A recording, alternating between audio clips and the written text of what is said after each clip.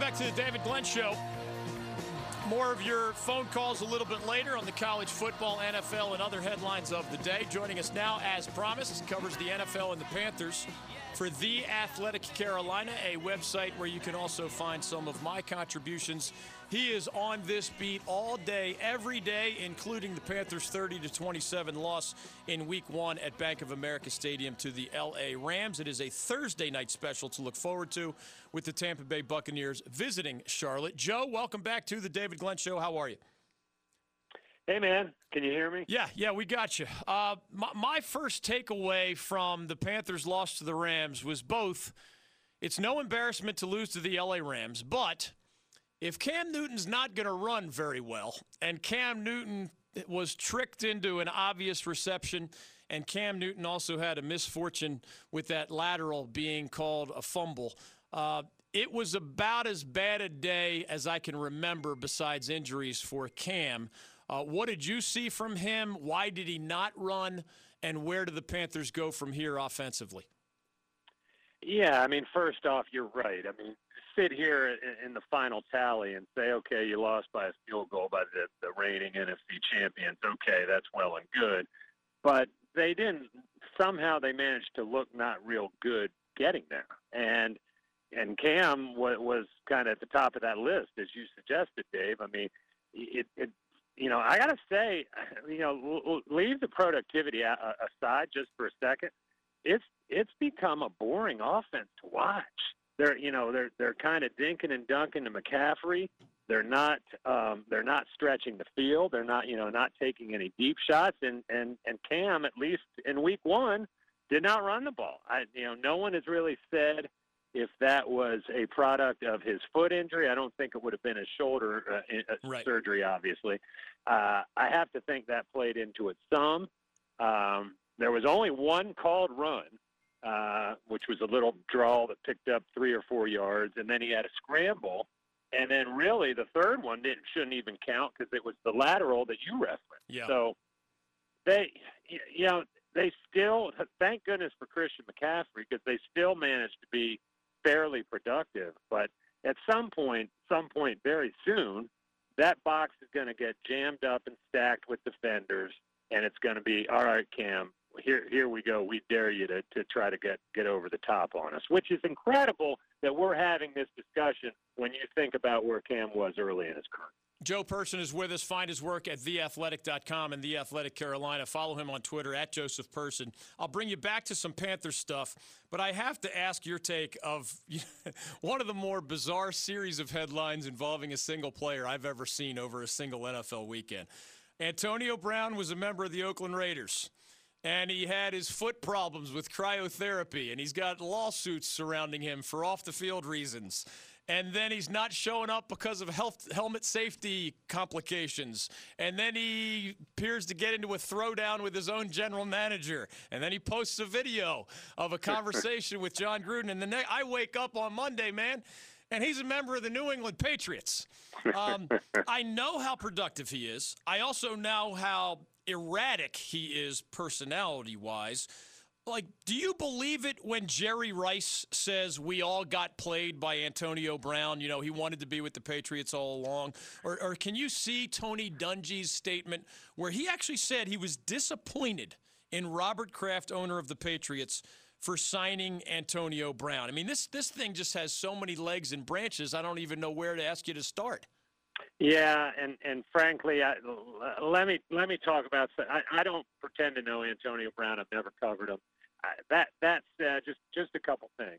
I watched Hard Knocks this year, and of course, they were chronicling, the helmet thing and the cryotherapy and the burned feet and whatever. He came across very badly in that show, and this was before even the threatening to punch Mike Mayock in the face. Listen, there's plenty of guys in this league and other professional leagues and colleges, athletes that are self-absorbed. Like that in itself is no reason to shun a guy. But you use the word erratic. It was hard to understand him as he was communicating with coaches and players. It was very weird. and you got the sense there that that was going to end badly. Just the little snippets that we saw on camera, which by the way, he had to be around for a day or two to get those, and I guess it came out, I think, yesterday that he was never with the Raiders for more than like 2 or maybe 2.5 consecutive days during his tenure. And then real quick, I would just mention that I think that Panther fans would find this a little bit interesting. You know, a couple off seasons ago, Cam Newton trained with Antonio Brown, and he hasn't said much. He didn't say much about it then, except to say that Antonio Brown was freakish and relentless in his training, and that came across in Hard Knocks as well. Very, very dedicated to his craft, at least what we saw. Yeah. And he's a monster training. You said he's very productive. Is he worth the headache? I would say no. And I think it's interesting that David Tepper, who is very familiar with Antonio Brown from their shared Pittsburgh experience, you know, I got the impression that he was never going to be an option for the Carolina Panthers. Real quick follow-up there. We do know that the New England Patriots offered a first-round draft pick to the Pittsburgh Steelers for Antonio Brown when things went sour for him in Pittsburgh. And among the reasons the Steelers said no to that and got arguably less from the Raiders was the Steelers didn't want to hand, you know, the team that often beats them in the AFC playoffs, a guy like Antonio Brown. So just, you know, ship him to Oakland and at least he'll be out of our hair, out of mind, et cetera. In your understanding of how this stuff works, from a team owner to the general manager to the head coach, could Antonio Brown, you know, game the system the way Jerry Rice believes this happened? Maybe without, you know, inside information in Jerry Rice's case. You know, it's one thing when in the NBA, Anthony Davis, you know, makes clear, I want out of New Orleans. A lot of fans sour on that because he had time left on his contract. But there was at least some transparency to it. The accusation here is that Antonio Brown wanted to get to the Patriots, and he just, you know, used Oakland and created a circus so that the only end result would be the Raiders waiving him and then Drew Rosenhaus, you know, secretly having a deal ready to be signed with the New England Patriots. Do you believe in that kind of thing being possible? I don't. I love a conspiracy theory as much as the next guy. I don't believe it to be that far-reaching. I think that when it started, when things started to get irrevocably bad in Oakland, that I do think then maybe some wheels were put in motion. Yeah. I mean, you know, and we've gotten a little sense of that. I'm sure you've seen that some of the reporting on Twitter that you know, he hired the social media consultant. And allegedly, Gruden agreed to have that conversation be part of that video that was posted of their, you know, a lot of people were thinking that happened surreptitiously. Right. But there's a report now that Gruden knew about that. So I don't think it started, you know, back during the off season or when the New England thing was first kind of scuttled by Pittsburgh. But did it happen in the last 10 to 14 days? Maybe. Yeah. That part I buy. I get it. Joe Person is joining us from The Athletic Carolina. I find most conspiracy theories ridiculous. And as you just said, I think the bigger picture conspiracy theory is ridiculous. But no, it would not shock me if things unfolded the way you described over the last 10 to 14 days. All right, back to the Panthers. Gerald McCoy played an unusually low number of snaps for a high-profile free agent signee on the defensive line. Why did that happen? How did he react? And where does the Panthers' defense go from here? Yeah, great question. I mean, remember, this guy was a big-time get in June. Yeah. Panthers trumpeted his arrival and you know, this terrific Pro Bowler in Tampa Bay. And he played less than half or about half of the defensive snaps Sunday. That is Eric Washington's. That's his MO. He rotates guys along that defensive front. He did it with Julius Peppers. He did it with Charles Johnson, KK Short, right on down the list. Gerald McCoy's not used to that. I mean, he was in Tampa where, I mean, he wasn't on the field every series, but he played a lot more than half the snaps. And, you know, he made his feelings, you know, he tried to put a brave face on it Sunday, but he made it clear this is new territory. And then I followed up and said, was it hard to get in a rhythm? And he said, yeah, it was. He said, you're out there, and he used the word mojo, getting your mojo going. He said, and then you're out of the game. He said, but then he said, but it's week one, but we'll get adjusted to it. We'll figure it out. And, Ron Rivera was not apologetic whatsoever when this came up yesterday. I mean, like I said, this is the way they've done it. They feel like it's been productive to keep these guys fresh. It was a very hot day, and Aaron Donald, was not on the field the whole game either for the Rams, but it seemed clear to me that Gerald McCoy wants to be on the field more and thinks he'll be more productive being out there more often. Last thing for you, I saw the Panthers are, I think it was a 6-point favorite over the Buccaneers as Tampa comes to town on Thursday. I did watch the whole Panthers game. I did not really watch, the Bucs home loss to the 49ers. What do you circle in terms of a matchup you've seen many times that does have a new coach in Bruce Arians on the Tampa side, but Jameis Winston still throwing a lot of interceptions for the Buccaneers?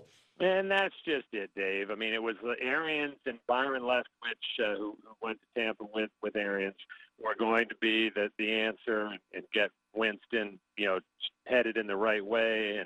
And he throws 2 pick sixes in the opener. So, I mean, this is a game the Panthers have to win. I mean, they've stubbed their toe against the Bucs here the last couple years here and there, but they're a better team. I mean, and I think Bruce Arians, I think he's a terrific coach, and I do think he will, do decent down there. But that's been a coach killer job since about the time Gruden left. And it's a short week, and you're playing at home. That usually favors the home team. Most Panthers are mostly healthy. Greg Olsen didn't practice today with a little back thing. I don't think that's a major deal, but we'll learn more. I mean, get a couple turnovers, protect your home turf, get to 1-1 going out to Phoenix in week 3. Joe Person, online, The Athletic Carolina, on Twitter, Joseph Person. Thanks for the visit, man. Keep up the good work.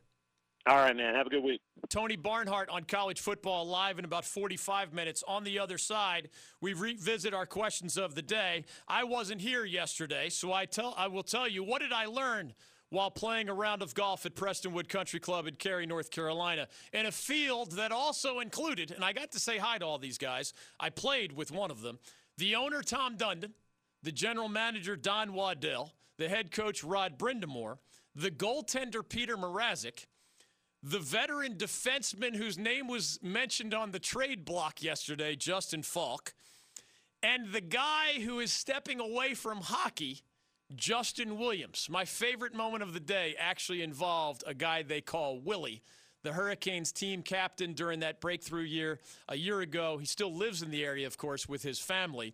There's still a door cracked open for him to return to the NHL here in his late 30s. Favorite moment involved Willie. More on that story with more of your calls on the questions of the day. For the NFL, it can be more than the Panthers, but my question was this. What did you learn, good and or bad, about your Panthers in that 30-27 loss to the Rams? It was a horrible day for Cam Newton. And it was a scintillating, sensational day for Christian McCaffrey. Everything else was somewhere in between as they lost by a field goal to, I think, a really good opponent. I agree with Joe that you shouldn't give up on the Panthers just because they've started 0-1. On the other side, at the college level, who are the best teams in the ACC? We all know Clemson's number one. Heck, their Tigers are number one nationally. UVA, preseason pick to win the Coastal, looks pretty darn good out of the gate. Who's next? Is it the Wolfpack? Is it either Wake or UNC who play each other on Friday night in Winston-Salem? I'm not used to having so many 2-0 FBS football teams in the great state of North Carolina. We've got the Heels, the Deeks, the Pack, and App State still undefeated and playing well to varying degrees. Is it Boston College that's the correct answer to that question? Is it somebody else? You can jump in. I'll offer my thoughts as well. I've been asked a lot, what is real about the Tar Heels 2-0 start, and what might prove to be more of a mirage? My answer, with more of yours, 1-800-849-2761 on The David Glenn Show. Roy Williams, welcome back to the David Glenn Show. Last year, 2 Chainz came walking by, and he reached his hand down and shook my hand and said, 2 Chainz. And about 5 seconds after he walked away, I said, I missed a great opportunity. I should have said 3 rings. That's a vibe. Keep it here on the David Glenn Show.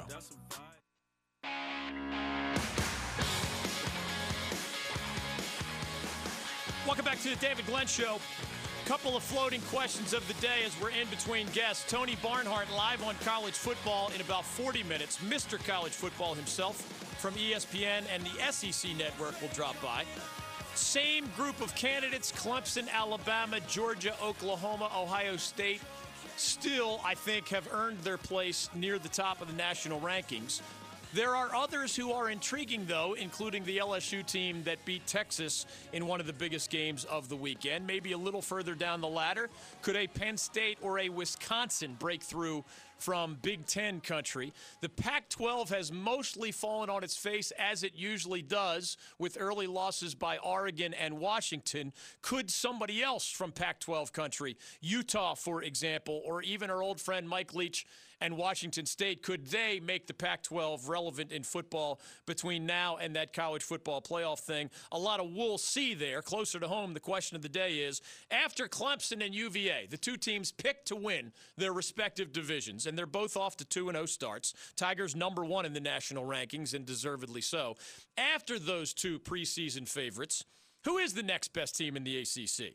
Some say it could be either Wake or UNC. They're both 2-0. They play each other Friday night in Winston-Salem. Some like the 2-0 NC State Wolfpack or the 2-0 Boston College Eagles, or even somebody else. As I come to your calls and the NFL question of the day, what did you learn, good and or bad, about your Carolina Panthers in that 30-27 loss to the Rams in Charlotte? You can jump in on that or the crazy Antonio Brown story, 1-800-849-2761. What is real about the Carolina Tar Heels 2-0 start and what might turn out to be a mirage? I'll also deliver, as promised, the most fun, the most awkward, and the most appreciated moments of my trip to the golf course yesterday with essentially every important member of the Carolina Hurricanes organization. I got to chat with just about everybody I wanted to say hi to. Either I found them or they found me. I was appreciative in all of those cases, from the owner, Tom Dundon, to Don Waddell, the GM, the head coach and old friend, Rod Brindamore, the voice of the Canes, John Forsland, our old friend, Mike Maniscalco, who might have been our guest host yesterday, but he was on duty as a master of ceremonies of sorts out at Prestonwood Country Club, as we all had a lot of fun and raised a lot of money for the Carolina Hurricanes Foundation. Intern Sam, representing UNC, will be the first voice you hear when you jump in with your question or comment, NFL, college football, or the other headlines of the day. Darren, I barely got to talk to you yesterday. Most fun moment of the outing. I'm putting aside the fact that we once again were on the podium. If we were a rock band, our name would be Motley Crue. You know why? Bob Gilday, sponsor of our foursome, as we have won it all.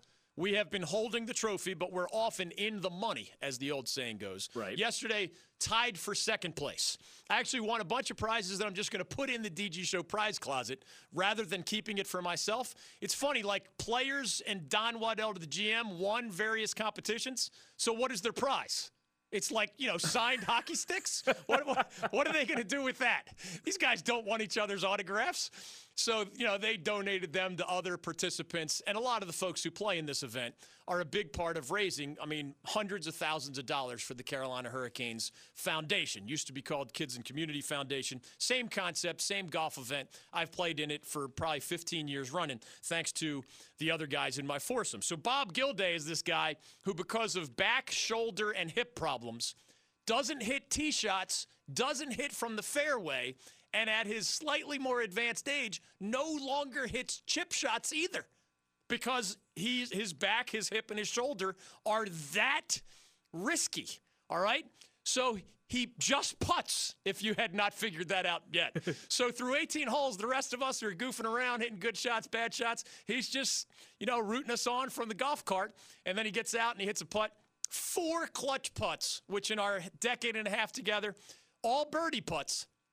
Bob Gilday comes through for us. Nice. And he's also the guy who donates the big bucks to the Carolina Hurricanes Foundation. So that was fun. We're the Motley Crue, and it's spelled differently with the rock band, Darren. You would know that as an Emery and Henry grad. Of course. Motley Crue. You've got the guy who only putts. You've got my guy Kurt Saylor, who's playing his best golf of his life in his 50s. For the record, he's in his early 50s, but isn't that an inspiration to me? Right? I'm dreaming of playing my best golf in my 50s someday. Kurt actually does it. He's like a 3 handicap. He was a mad bomber for us all day long. And then my buddy from the beach, Chris Queensberry, I call him Chris from Queensberry, like Royal Family, whenever he hits a big shot. It is a motley crew, trust me, in every way. And our player was Peter Mrazek, last year's star goaltender in the playoff run and otherwise. Most fun moment of the day. Justin Williams, the recently not retired, but stepping away from hockey, member of the Carolina Hurricanes, team captain last year as they made that magical run. I see no Justin Williams anywhere. And I'm thinking, well, it makes sense, right? Every player that you would think you'd see was there. The owner, Tom Dundon, who, by the way, is a phenomenal golfer, also there. Brindamore doesn't play golf a lot at this stage of his life and career, but he was there. He's actually better than he says he is. You see every player you think. Don Waddell, the GM, is there. You know, Stormy is there. Our beloved Storm Squad is there. Shout out to Gina and Keely for helping us in our Chapel Hill stop of the Big Tailgate Tour on Saturday. Everybody you expect to see is there, but no Justin Williams. And the reaction for me was just, well, I guess technically right now, he's not under contract. He's not officially a member of the team. And for those who don't know how this charity event works, every foursome gets a member of the organization. So you might get Tom Dundon. You might get, as we did, star goalie Peter Mrazek. In other years, I don't know, at this point, I've had 15 different members of the Canes, and some of them are among the best golfers I've ever seen. Mrazek, good golfer, but not in Ray Whitney territory or the other all-time greats that I've played with. So no Justin Williams, no problem. Well, you know how these media events go. You've played in some of them, or this is a charity event. Media events work this way as well. They stagger your tees. So you got to drive out. They're starting everybody at the same time. You're not all starting on the first hole.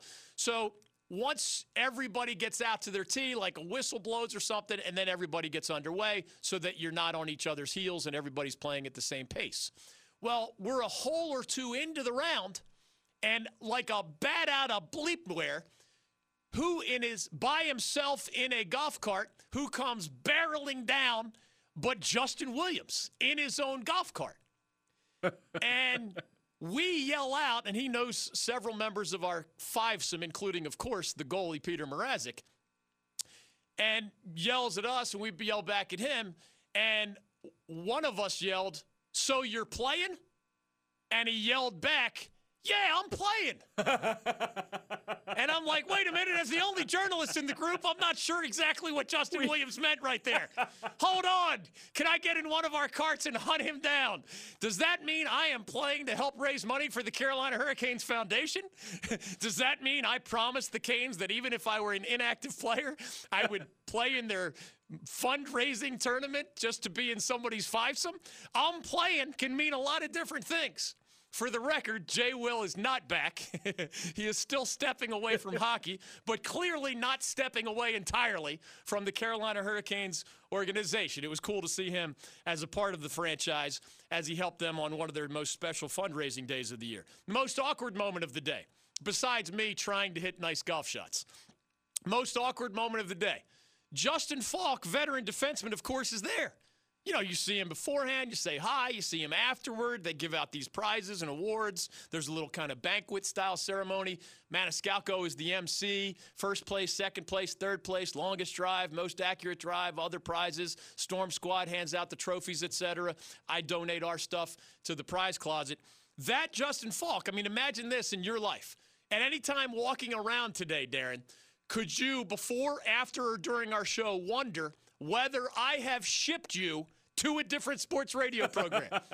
Could that happen to you? I don't think so. No, I don't think that's how sports media works. Without a collective bargaining agreement in place, I'm pretty sure I would be guilty of human trafficking, right? Like, that's not allowed.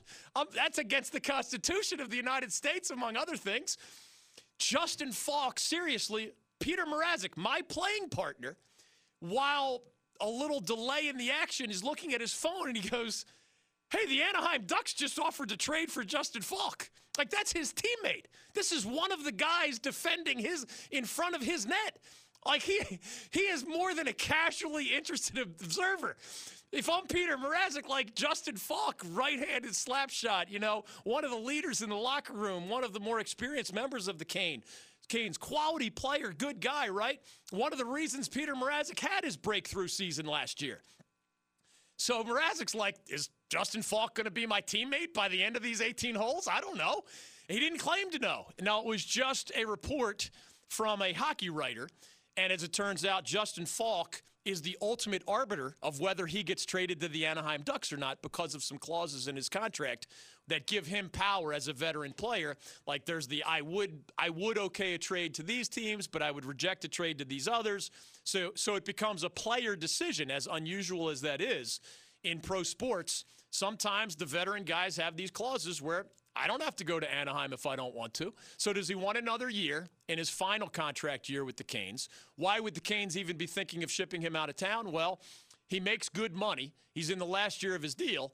And if preliminary conversations about what he thinks he's worth on the open market outprice him from the Canes' perspective, put who's right and who's wrong aside, if they're not seeing eye to eye, it is not at all uncommon in any of these pro sports that you ship the guy out when you can get something for him rather than if he walks for nothing at the end of his deal after the upcoming season. So as of now, Justin Falk, still a member of the Hurricanes, but that was the most awkward moment of the day. We did get the win. We did appreciate how everybody rallied around our quintet and our appearance here. All of those guys say that it is an automatic yes. When Darren Vaught calls for a guest on the David Glenn Show, they all said, Forsen's like, anytime, DG. Brindamore's like, I tell my staff, automatic yes. DG calls, doesn't matter what else is going on, automatic yes. Decades of relationship building there with one of my favorite athletes in any sport, and one of my favorite human beings in anything that we cover. So we are appreciative. It was a lot of fun. We did place on the podium one more time, Darren.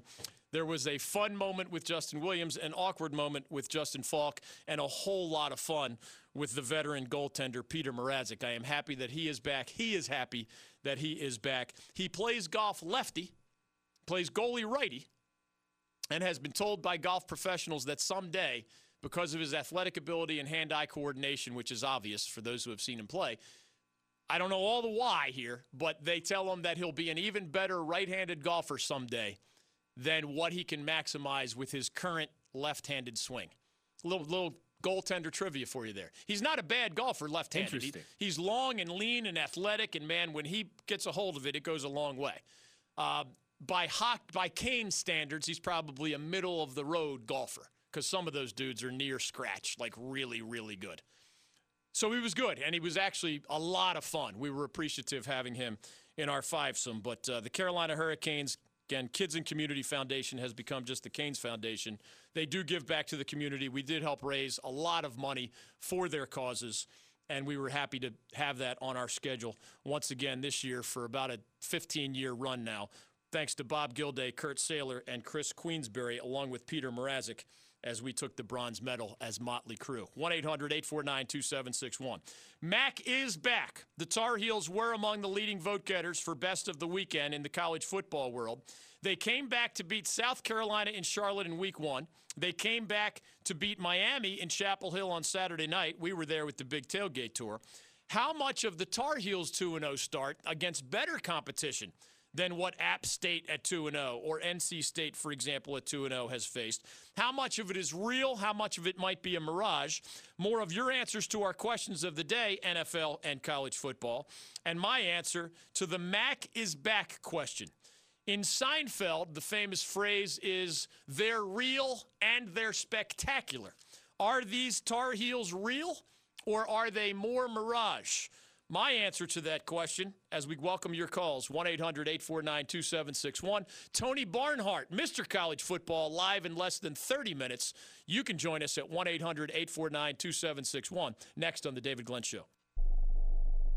The head devil, David Cutcliffe. You guys have a unique ability to just do it right. All the fans are always going to defend their programs, and they should. Sometimes we all make somebody at another program mad or angry, but you guys are very fair to everybody. The David Glenn Show.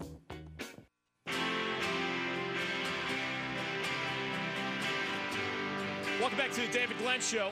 If you want in on our football questions of the day, what'd you learn, good and bad, about the Carolina Panthers and their 30-27 loss to the Rams? Christian McCaffrey was a highlight for me. Cam Newton was a low light for me. A lot of other things went well. Some really good plays on special teams for the Panthers could have tilted those scales in their favor. Game got away in part because of a couple of really ugly Cam Newton turnovers. 1-800-849-2761. The road gets less complicated moving forward. The Bucs on Thursday night in Charlotte, then at Arizona. Kyler Murray did lead a pretty impressive comeback as the first-year quarterback under the first-year coach, Cliff Kingsbury. At Arizona is where the Panthers are going after playing the Bucs on Thursday. At Houston looks tricky with Deshaun Watson playing well for the Texans. Then it's Jacksonville at home, and then the Buccaneers again. So 0-1 could become a nicer-looking record pretty quickly here as September unfolds. Don't give up on your Carolina Panthers, but Cam must be a lot better if they're going to get where they want to go. 1-800-849-2761. The college football question of the day is, after Clemson and UVA, the preseason favorites who have both started 2-0, who is the next best team in the ACC? Boston College getting votes, Wake and Carolina getting votes. They play each other Friday night in Winston-Salem. NC State at 2-0 and headed to West Virginia getting votes today as well. You can jump in with your question or comment now at 1-800-849-2761. Like most things in life, social media has both a significant beneficial upside, if you're willing to look for those, and, as I think most of you understand, and we certainly do out here with a relatively large public platform that encourages feedback from people, good and bad, there is a massive soul-sucking downside to social media as well, personally or professionally.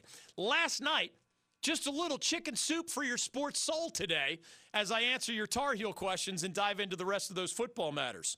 Social media feedback actually helped a major NFL television broadcast improve during the broadcast itself.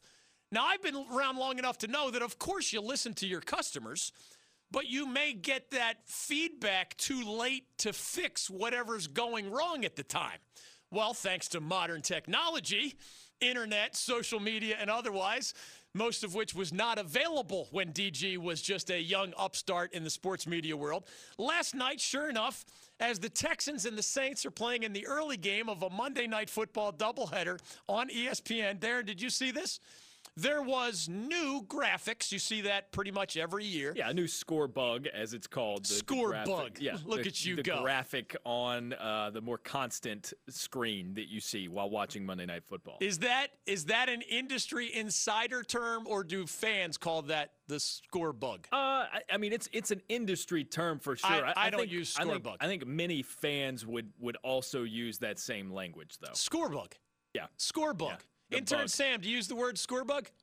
Is that's common in your 20-something vernacular? Yeah. All right. It's just another. I mean, we're also both media people. So True. I don't know amongst non-media types. I don't know either. I'm just curious now. Maybe some listeners can tell us. Is score bug part of your vernacular as an American sports fan? But put that off to the side. The new score bug graphics, as I and other cavemen call them, as we ride our dinosaurs to and from work every day. The graphics had, of course, the down and distance. That's not revolutionary. But it was in a little box that was yellowish in color. Well, what does every football fan at every level think of when there is a flash of yellow anywhere on your screen, either in the form of a flying referee's flag or in the form of a graphic? Usually, it's going to mean a flag, a penalty of some sort.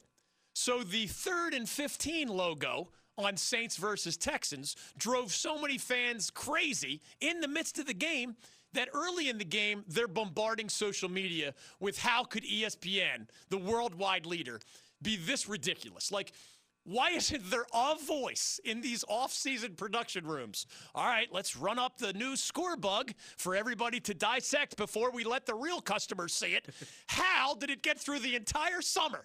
And all of those assistant vice presidents in charge of pencil sharpening and other things, how did it get through all of them? Nobody said, hey, wait a minute. Yellow may not be the best idea given what fans think when they see flashes of yellow on their NFL screens. The reaction was so quick, and in the world of social media, so immediate and transparent, that ESPN made a change on the fly.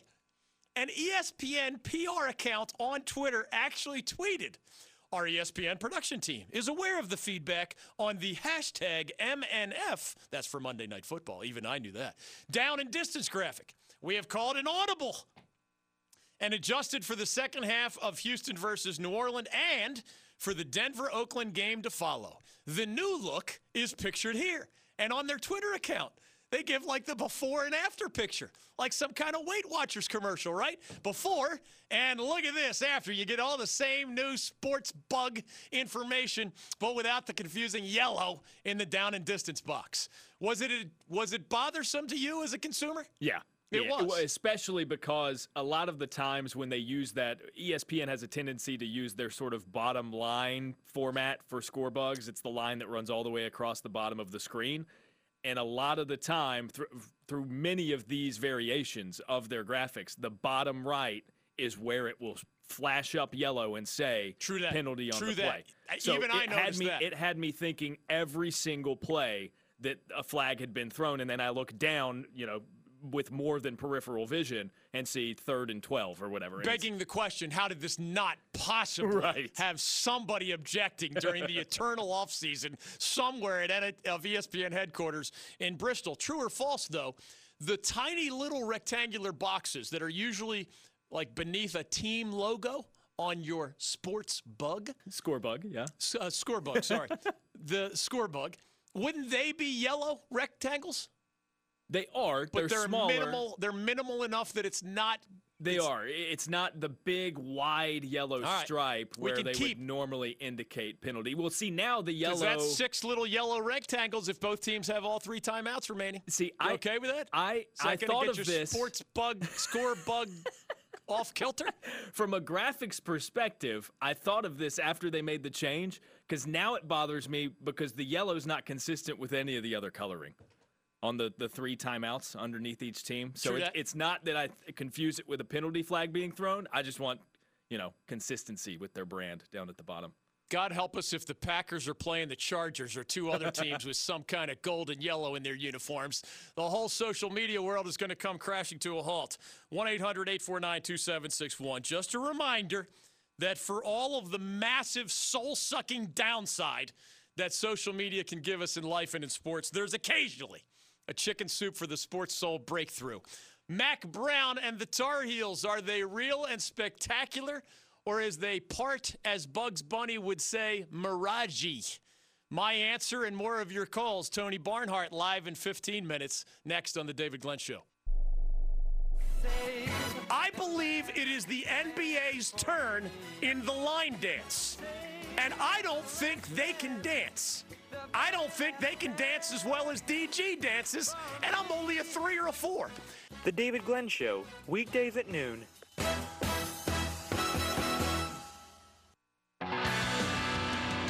This atmosphere was the best I've ever seen here.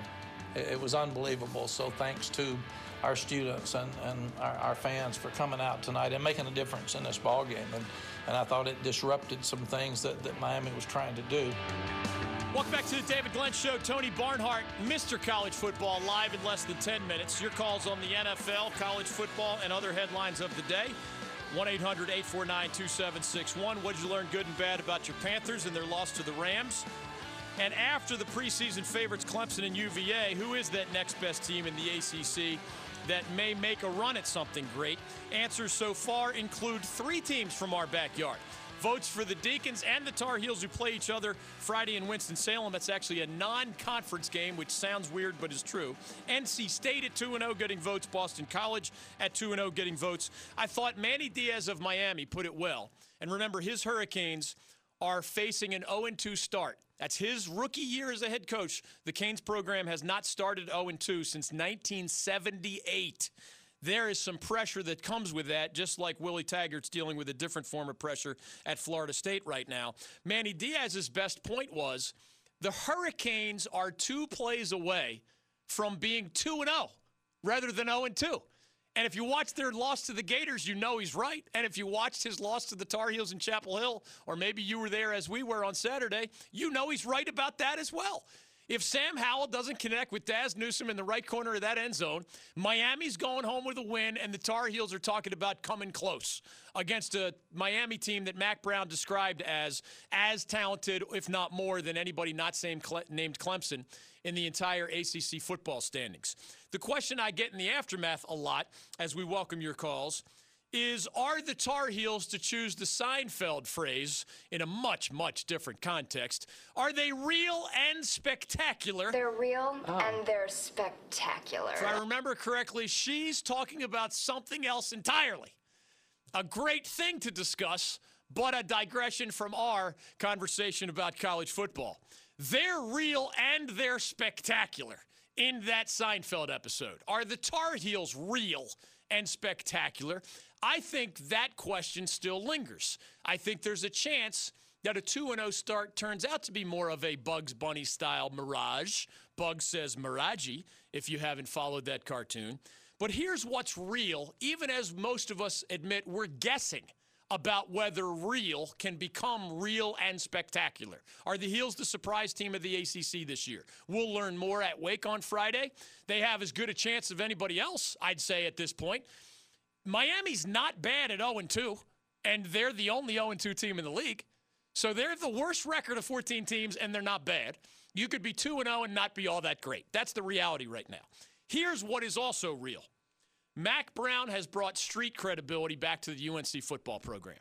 They're often an afterthought beyond basketball. They often have infamously late arriving or non-arriving crowds.